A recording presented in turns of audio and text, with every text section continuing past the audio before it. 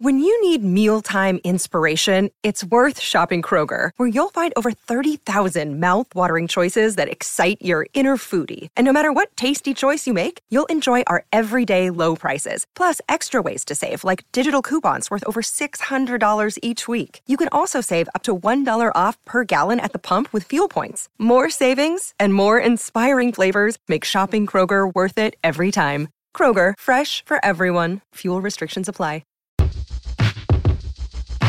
The Venture X card from Capital One gives you premium travel benefits, perfect for seeing Taylor Swift The Eras Tour. Presented by Capital One. Ooh, I do love her. Earn 5 times miles on flights and 10 times miles on hotels through Capital One Travel. Enjoy your stay in Suite 13. Whoa, 13? That's Taylor's lucky number. The Venture X card from Capital One. What's in your wallet? Terms apply. See CapitalOne.com for details. At Progressive, we know there's nothing like the feeling of riding a motorcycle with your crew on the open road. That symphony of engines roaring in perfect harmony. It's a feeling that would be impossible to recreate on the radio. Until now. Hit it, Jerry.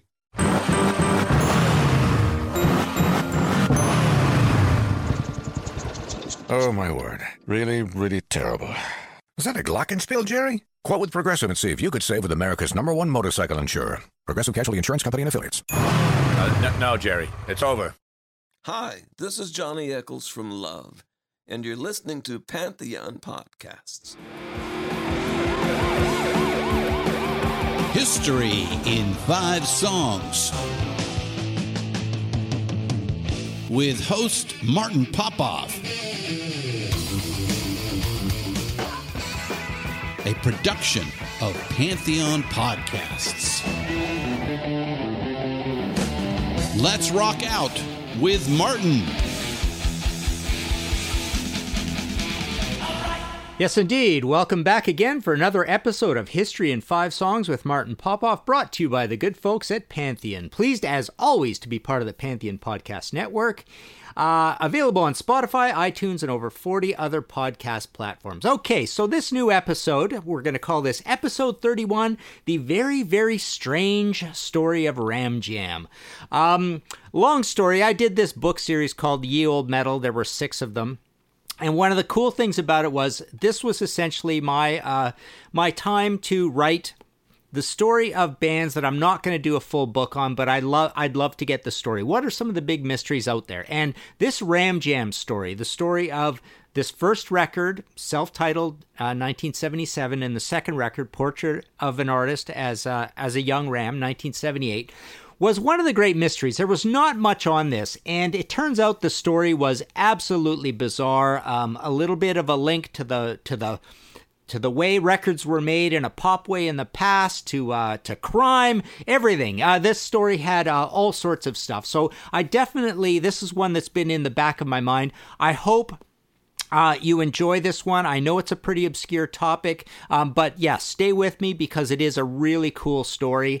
And please share it. I mean, I think once you hear it, you'll realize that it's a cool story. I mean, most of you, part of the Facebook page, everybody who's listening, I mean, you guys are pretty smart music people. You probably know some of the details of this story, but it is a doozy, and it fits well to this 5-song concept. So, to be able to compartmentalize things and have me not just blurt everything out because I'm so excited about this topic, let's go track by track, and the concepts will unfold as they may. So let's start with the first song right now. So this is episode 31, The Very, Very Strange Story of Ram Jam. Taking a listen to this. This is Black Betty.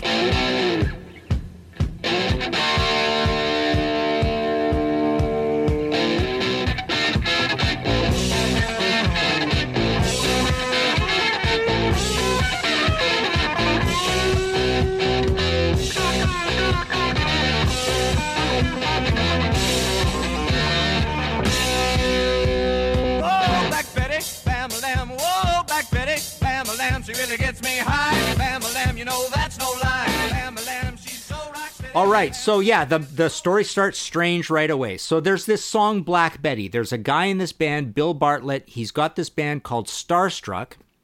And they keep playing this song around the New Jersey, Long Island area, and it always goes over a storm. It's great. So he thinks let's figure out. There's these Kasenitz Katz guys, the K&K team, Jerry Kasenitz and Jeff Katz, who seem to be good at making these novelty records work. They had this history, some say kind of a bit of a dark, corrupt history maybe, with the 1910 Fruit Gum Company, Ohio Express, Music Explosion, and so they have this song. And it's, as you can tell, it's kind of a novelty song, and it kind of it has that narrative of how Led Zeppelin is borrowing and expanding and stealing and making exciting the blues.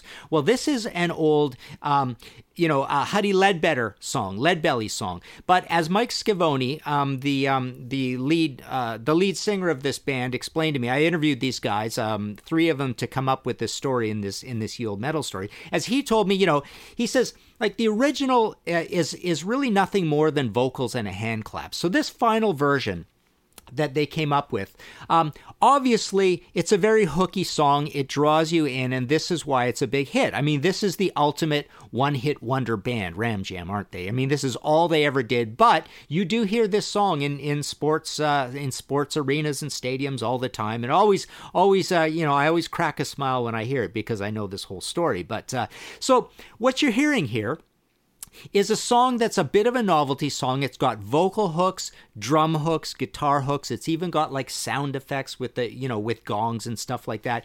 It reminds me, it puts you in that sort of frame of mind of like a Sweet Ballroom Blitz or a Sweet Action or a Bohemian Rhapsody or even like a Fleetwood Mac Oh Well or the Chain sort of thing. It's got all these stops and pregnant pauses, and the beat doesn't, it's got a Southern rock jam in it. It's got almost like proggy sections. It's just very, very weird. And in fact, it doesn't even have a chorus. It just has these crazy verses that feel like a chorus. So the crazy thing about this is this is track 1, side 1 of this album on Epic Records. But it is, in fact, sung by Bill Bartlett, who's not the lead singer of the band officially. Mike Scavone is, and it's not even the band playing it. This is the band Starstruck playing it. So it's almost a little bit like that Bon Jovi story with the Runaway song and then transitioning into the album with the band. I mean, there's this song, and like, how do we build an album maybe around this song? This is kind of the same thing. They essentially built an album around this Black Betty song. So without saying more about the album, let's move into a second track, and then I'll talk about the album. So take a listen to this, our second track on History in 5 Songs with Martin Popoff. This is something called Right on the Money. I was so lonely. Just in time, my baby came to me, said, what you get is what you see, and now she's the one and only. No one can do what you do to me, honey. Right on the money.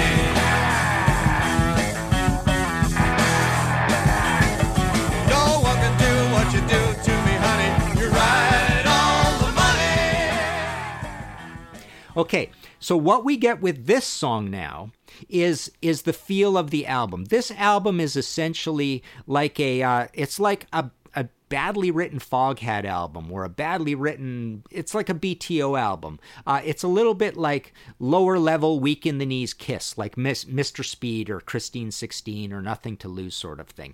It's a little behind the times, but it's also a little heavy. It's kind of Southern rocky. As Mike says, it's got a little bit of a country element. Not really. I mean, it's more like Southern rock and heavy blues. And it's, for 1977, it's certainly punk is coming in, so it's not that. It's a little bit behind the times in that it's just got this old time song that has a lot of earthiness and blues to it, and sort of like a real analog recording. A couple other weird things about this. It's got, this song, All for the Love of Rock and Roll, which is written by the Tough Darts. I don't know if you remember that Tough Darts album, but I remember as a kid buying that thinking, oh, this is going to be a heavy punk album, and it really wasn't.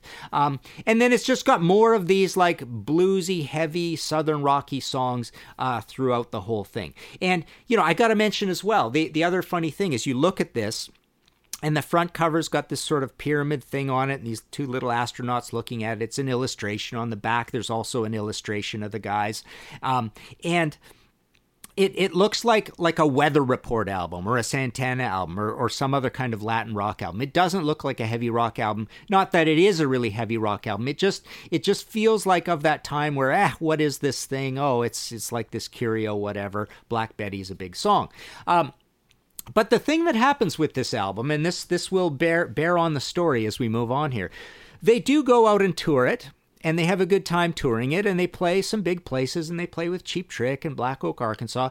And as Mike told me, I mean, with that song going, Black Betty, this thing was becoming quite a big hit. It got to around 450,000 copies, he thinks. He thinks it's probably a gold record. Black Betty was actually held back a little because the NAACP kind of got upset about it because it's a little bit about like a black prostitute, and it's kind of like in a black argot somewhat, but it's these white guys doing it, and she has an illegitimate child and all this, blah blah blah. Of course, it's a Leadbelly song to begin with, so there's a bit of an irony there. But so there was some complaints about it in the Eastern Seaboard, and it held it back a little, and some radio stations took it off, but it did become a hit.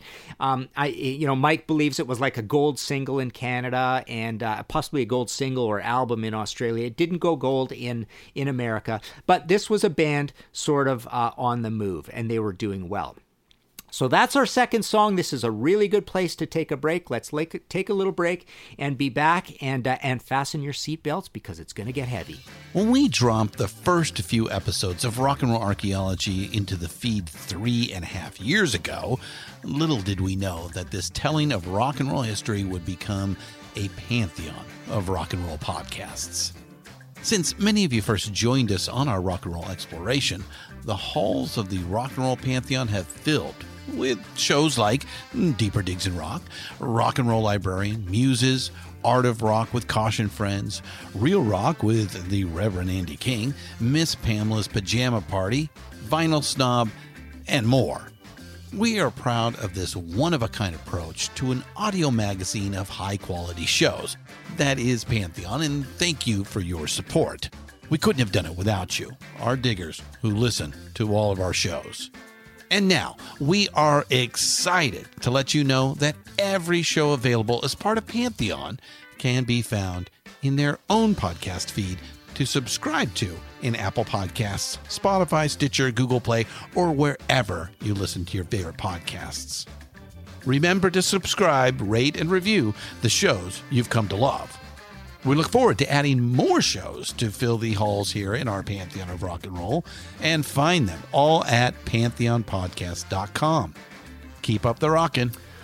All right, so here we are back again, History in 5 Songs with Martin Popoff, the very, very strange story of Ram Jam. And here's where the strange gets even stranger. So these Kasenitz and Katz guys, Mike says it's mainly Jerry Kasenitz that is pushing this. So essentially, they're doing all these kind of financial shenanigans and stuff. Now, this is according to Mike. Bill seems to have got along with them, and it's funny. Mike and Jimmy, who I'll talk about in a minute, you don't know him yet, but they sent me some cool stuff, and Mike actually sent me the contract for this, and the contract is between these producers and Bill, although I believe, one of the guys signs it at the bottom. I think Jeffrey signs it at the bottom, and Mike signs it, and Bill signs it. But Mike seems to think they're on the road, they're doing well, this album's doing well, it's only 3 months later, and they get the call to go back in the studio. And Mike says it was later explained to him that this was an old, record company trick, where there's all these royalties that were about to having to be paid off because Black Betty's doing so well and the album's doing quite well. That one way for the producers to keep all the money, or the quote-unquote producers' managers, is to send you back into the studio, and on this unrecoupable recoupable royalty situation, the next album's going to cost a bunch of money, and guess what? Kasenitz and Katz owns the studio, so a big bill comes out for the use of the studio, and all of a sudden the money flows to K&K, and it doesn't go to the band. So this is Mike's explanation of why they were in the studio. Now, the cool thing that happens. Okay, let's take a listen to this song first of all, and you'll understand why this story is so different. So take a listen to this. This is something called "Just Like Me." Wanna fight, get it right, wanna fight, baby, tonight. Wanna fight, get it right, getting tight, baby, is right. While it's on a baller, baby, keep it coming tonight. Giving half a number, cause you want a summer, that's right. Cause you're just like me, baby's been running.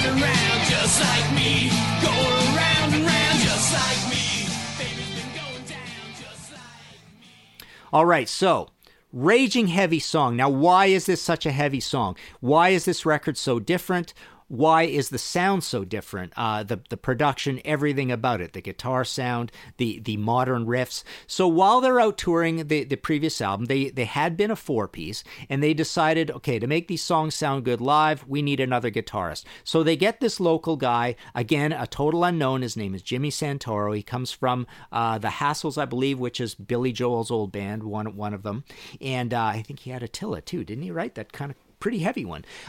So anyways, Jimmy comes into the band, and all of a sudden they're making this record. Now K&K, they all of a sudden are enamored, or Jerry is, with Aerosmith.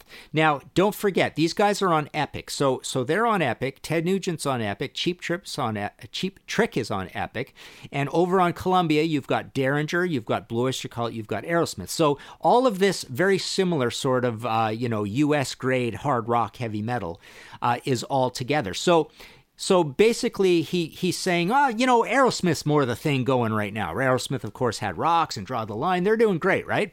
So basically, he says, make us a record more like Aerosmith. This old bluesy stuff, I don't know about it. So what happens at this point, which is really bizarre, is that Jimmy Santoro and the assistant engineer, this Steve Goldman, who's also a pianist and he's doing vocals, they're off to the side in the back room writing these new modern crushing heavy metal songs. And Bill Bartlett, who comes from, and he told me this, like I interviewed him about this, he comes from more of a country, he likes country guitar and blues, and he wanted to make an even bluesier album, more of a heavy blues album. He said it's kind of hard to explain, but, really what he's saying is kind of like the first album. So he's out with the band, with Howie and Peter, writing these other songs. And where is Mike at this point? So, as Mike told me, these guys, he says, we were all bad boys. We were partying, doing drugs, drinking. But Mike, he says, when you're shooting $300 of heroin and cocaine a day, you have to deal.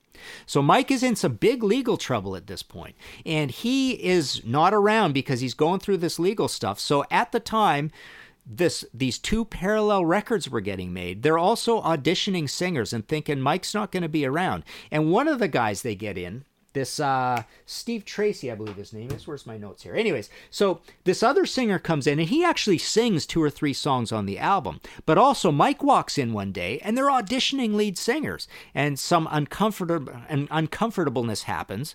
And essentially what happens is they say, well, Mike, you're here, you're in the band, why don't you finish off the vocals of the album? So he does. So Mike Scavone is the singer on most of the songs on the second album and on the first album. Now, before we move on, let's move on, and then I want to reiterate a little bit about the heaviness of this record and the place it has in American rock history, or it should have. So let's go on to our 4th song.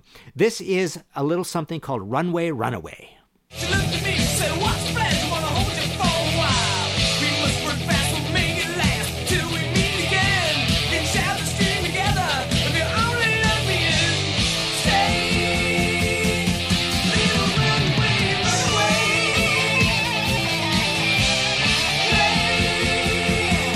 Little runway, runaway.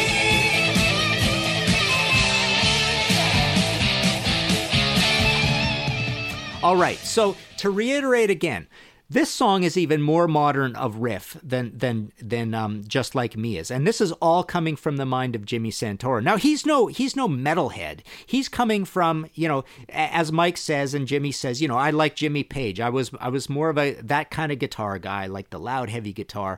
But he's actually reaching farther beyond than what we should expect, because you are actually hearing in something like Runway Runaway, you're hearing something almost as heavy and as cool and as modern as Judas Priest in this. Now, this album as a whole has about 4.5 to 5 of these super heavy songs, but even the next level are songs that are a little more adjacent to what you heard on the debut, but even they are heavier and more energetic than on the debut. There's even a little something on here called Turnpike, which is essentially the only ballad. There's a couple of kind of funky ones that feel like your Sight for Sore Eyes or Last Child on an Aerosmith album, but Turnpike is a little bit like Derringer Sweet Evil.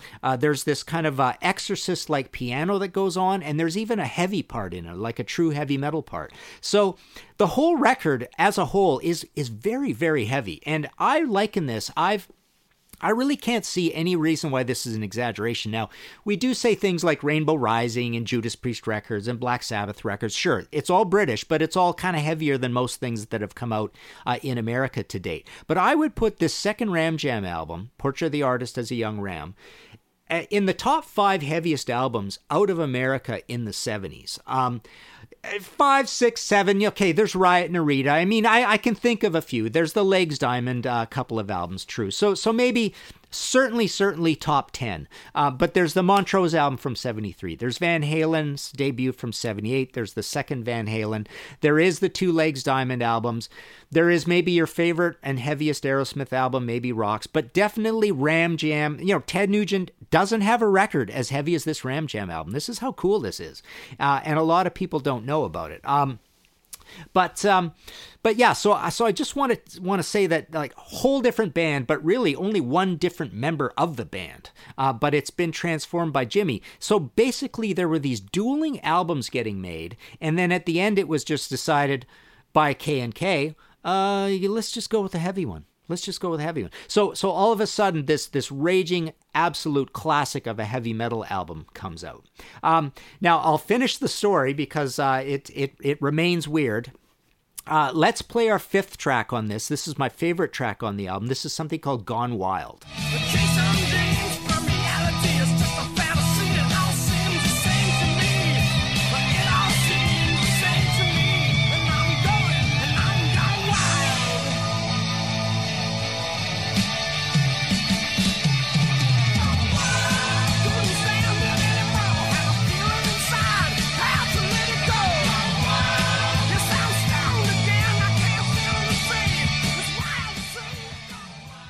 Okay, I just love this song, and it's not even the most modern or riffiest or modern of riff or British of riff, whatever you want to call it, heavy metal song on it. Obviously, it has a little bit of a boogie-woogie structure to it, but it is so heavy. I literally have called this song over the years the rowdiest song of all time. It reminds me of, I grew up in Trail, BC, little town in British Columbia, and there used to be these bush parties where everybody would like haul off on their vehicles out to the bushes where there's nothing around. It's pitch black. The place, you know, the party is lit by the lights of the vehicle, speakers on the top. This is the absolutely perfect, if you can picture it, bush party heavy metal song.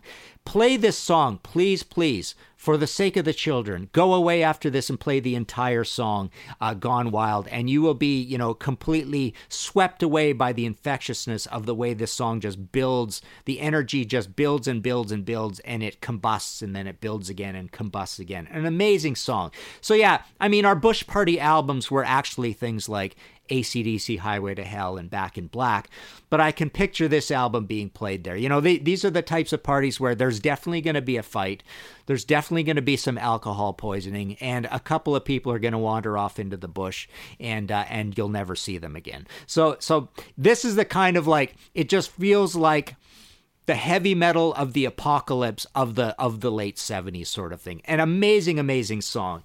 You know, what you can hear in here is this idea of the production where the vocal is mixed down a little low. So it's struggling to get out there through this crazy hoodlum rock, you know, back behind the backstop rock. The guitar solo, which just seems to be there all the time, perennially just squealing and trying to get out of this cage. It's there all the time. Raging, super heavy guitar sounds, buzzing bass sounds, just big drums, really cool tom fills. I just love this song, and that's why I wanted to play it last, and that's why I believe it's the greatest song on the record. Okay, so that's sort of in a nutshell the album. Other heavy songs on here. There's Pretty Poison, which is kind of funky for a little bit, but it's got a super heavy part. Another crazy heavy one on here is Hurricane Ride. But then Saturday Night's a little bit poppy, a lot poppy maybe. Like I say, there's the one ballad, and then the other ones. There's a pretty heavy blues on here. Please Please Me, which reminds me a little bit of the likes of like an Aerosmith Round and Round off of Toys in the Attic. But all told, yes, the first album, unremarkable. Black Betty is very cool, though. But the second album, you will be very, very surprised. Now, one of the cool things about this record, well, let me tell you. So 2 reasons. This is one, the reasons why we don't hear about this record very much, where you might hear about Riot and Legs Diamond, because those guys had careers. They played live. They went out and did stuff. So what happens with Ram Jam? So the day, essentially the week that this album comes out, it's ready to hit the shops. Mike tells the band, I'm going to jail, and I'm going to jail for a long time. He ended up going to jail for like a year and 4 days or something. I think that was the quote. He said, because I counted, that's why I know. So he goes away, and Ram Jam basically self-combusts. I mean, I'm looking at the wiki page right now. It says there were touring members through 79, and all 5 of those guys are 5 different guys. So Mike is gone. There is no band. I mean, they put together, K&K essentially puts together this fake band, and they just tour around the Eastern Seaboard clubs a tiny, tiny bit and whimper off, never to be heard from again. Every single member of this band was never to be heard from again. So Bill Bartlett, he essentially, when he found out it wasn't cutting it and his record that he was making, the leader of the band, wasn't going to be put out, Bill plays not a single note on Portrait of the Artist as a Young Ram. That's one of the crazy things about this. He just packs up, doesn't tell anybody, and just goes back to Indiana, is never heard from again. 2 other guys die in the band. Peter Charles dies. He dies in 2002, says Wiki, and Howie dies as well. So 2 of the guys in the band are just not even no longer with us. So Mike goes away. Jimmy disappears. Now, Jimmy actually interviewed him. Great guy. He got a BA, and then he got a master's in music, and he went on to be a music teacher. So this band completely self-destructs. Now, the other thing that happens, which is kind of interesting, so first I want to say, like, a parallel with the graphics. So again, the album's called Portrait of a Young Ram.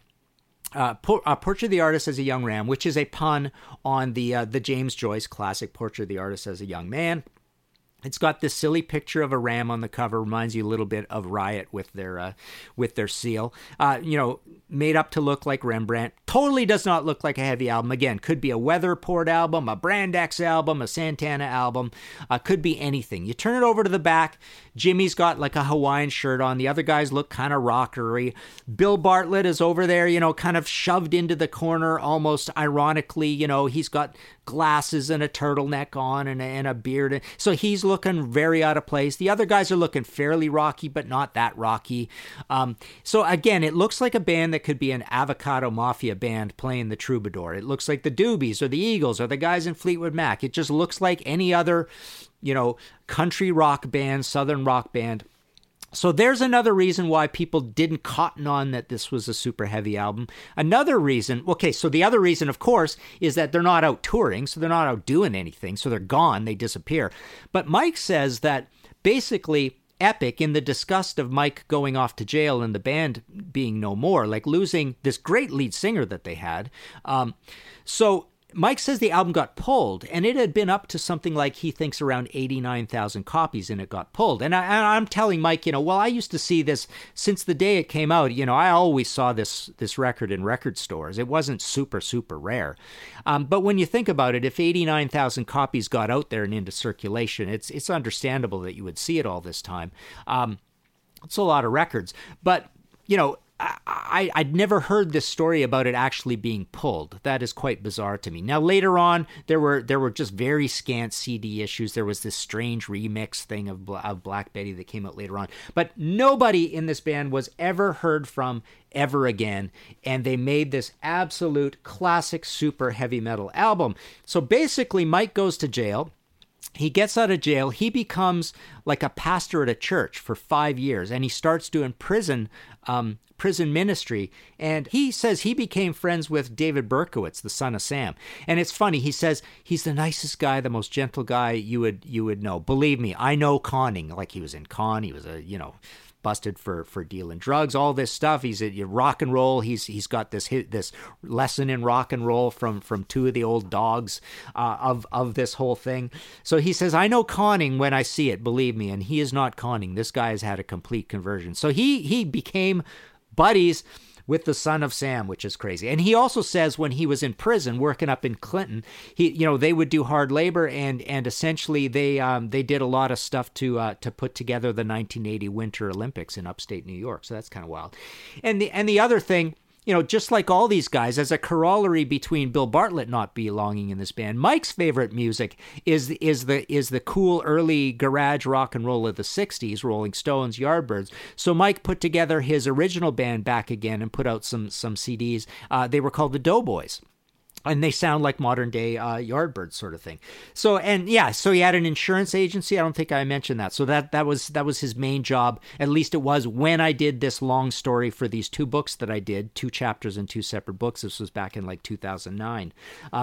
So yeah, crazy story, isn't it? So what I want you to do, I hope this episode, you can share it with your friends. I think it's a pretty cool story, and they would get to hear an amazing, amazing jewel of an old, early heavy metal album.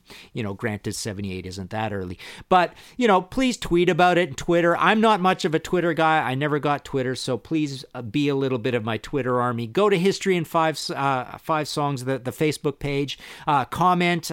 We've got a pretty active community over there. You guys are super smart people on music. You're always on my mind when I make these episodes, so I don't I'm not talking to the common denominator here. We are talking fast and about about some pretty obscure things, and I know you guys are right with me on it, so that I love. But yeah, that's the story. I've had some new books out recently. You can go to martinpopoff.com. There's PayPal buttons for everything. I sign them, send them out. The latest one 3 days ago was Black Funeral, Into the Coven with Merciful Fate. The Rainbow book is gone, so please don't try order the Rainbow book, even though it's still at my site. The 2 Iron Maidens, I still have stock of those, and the 2 Priests, I still have stock of those, and the 2 top 50, 250 books. So there you go. Hope you enjoyed this episode. Go try these albums out. It's not a lot of homework. There's only 2 records, 1977, 1978. That is it for now. We shall talk to you again next time on History in 5 Songs with Martin Popoff. Find all of our shows, notes, social, and links at www.pantheonpodcast.com or wherever you listen to great podcasts. All songs can be found for purchase on iTunes, Spotify, or Google Play. Please purchase these great and important tracks. Find us on Facebook at the RNRAP. We are on Instagram at RNR Archaeology. Tweet us at RNR Archaeology.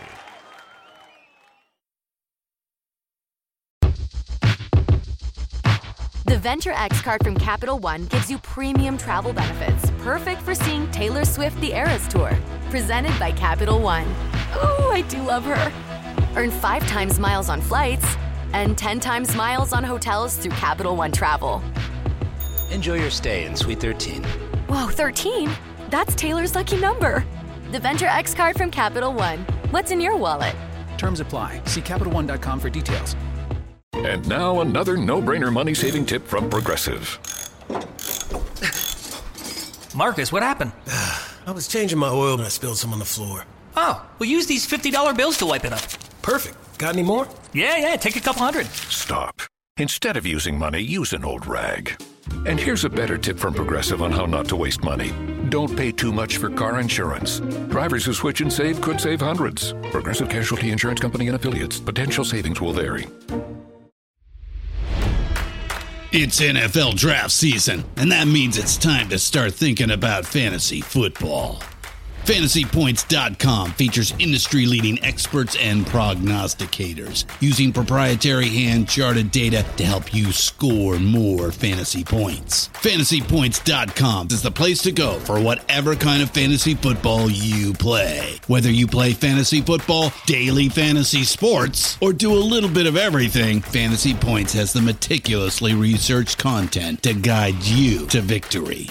And why wait for the fall? Fantasy Points also covers the new spring football league, the UFL.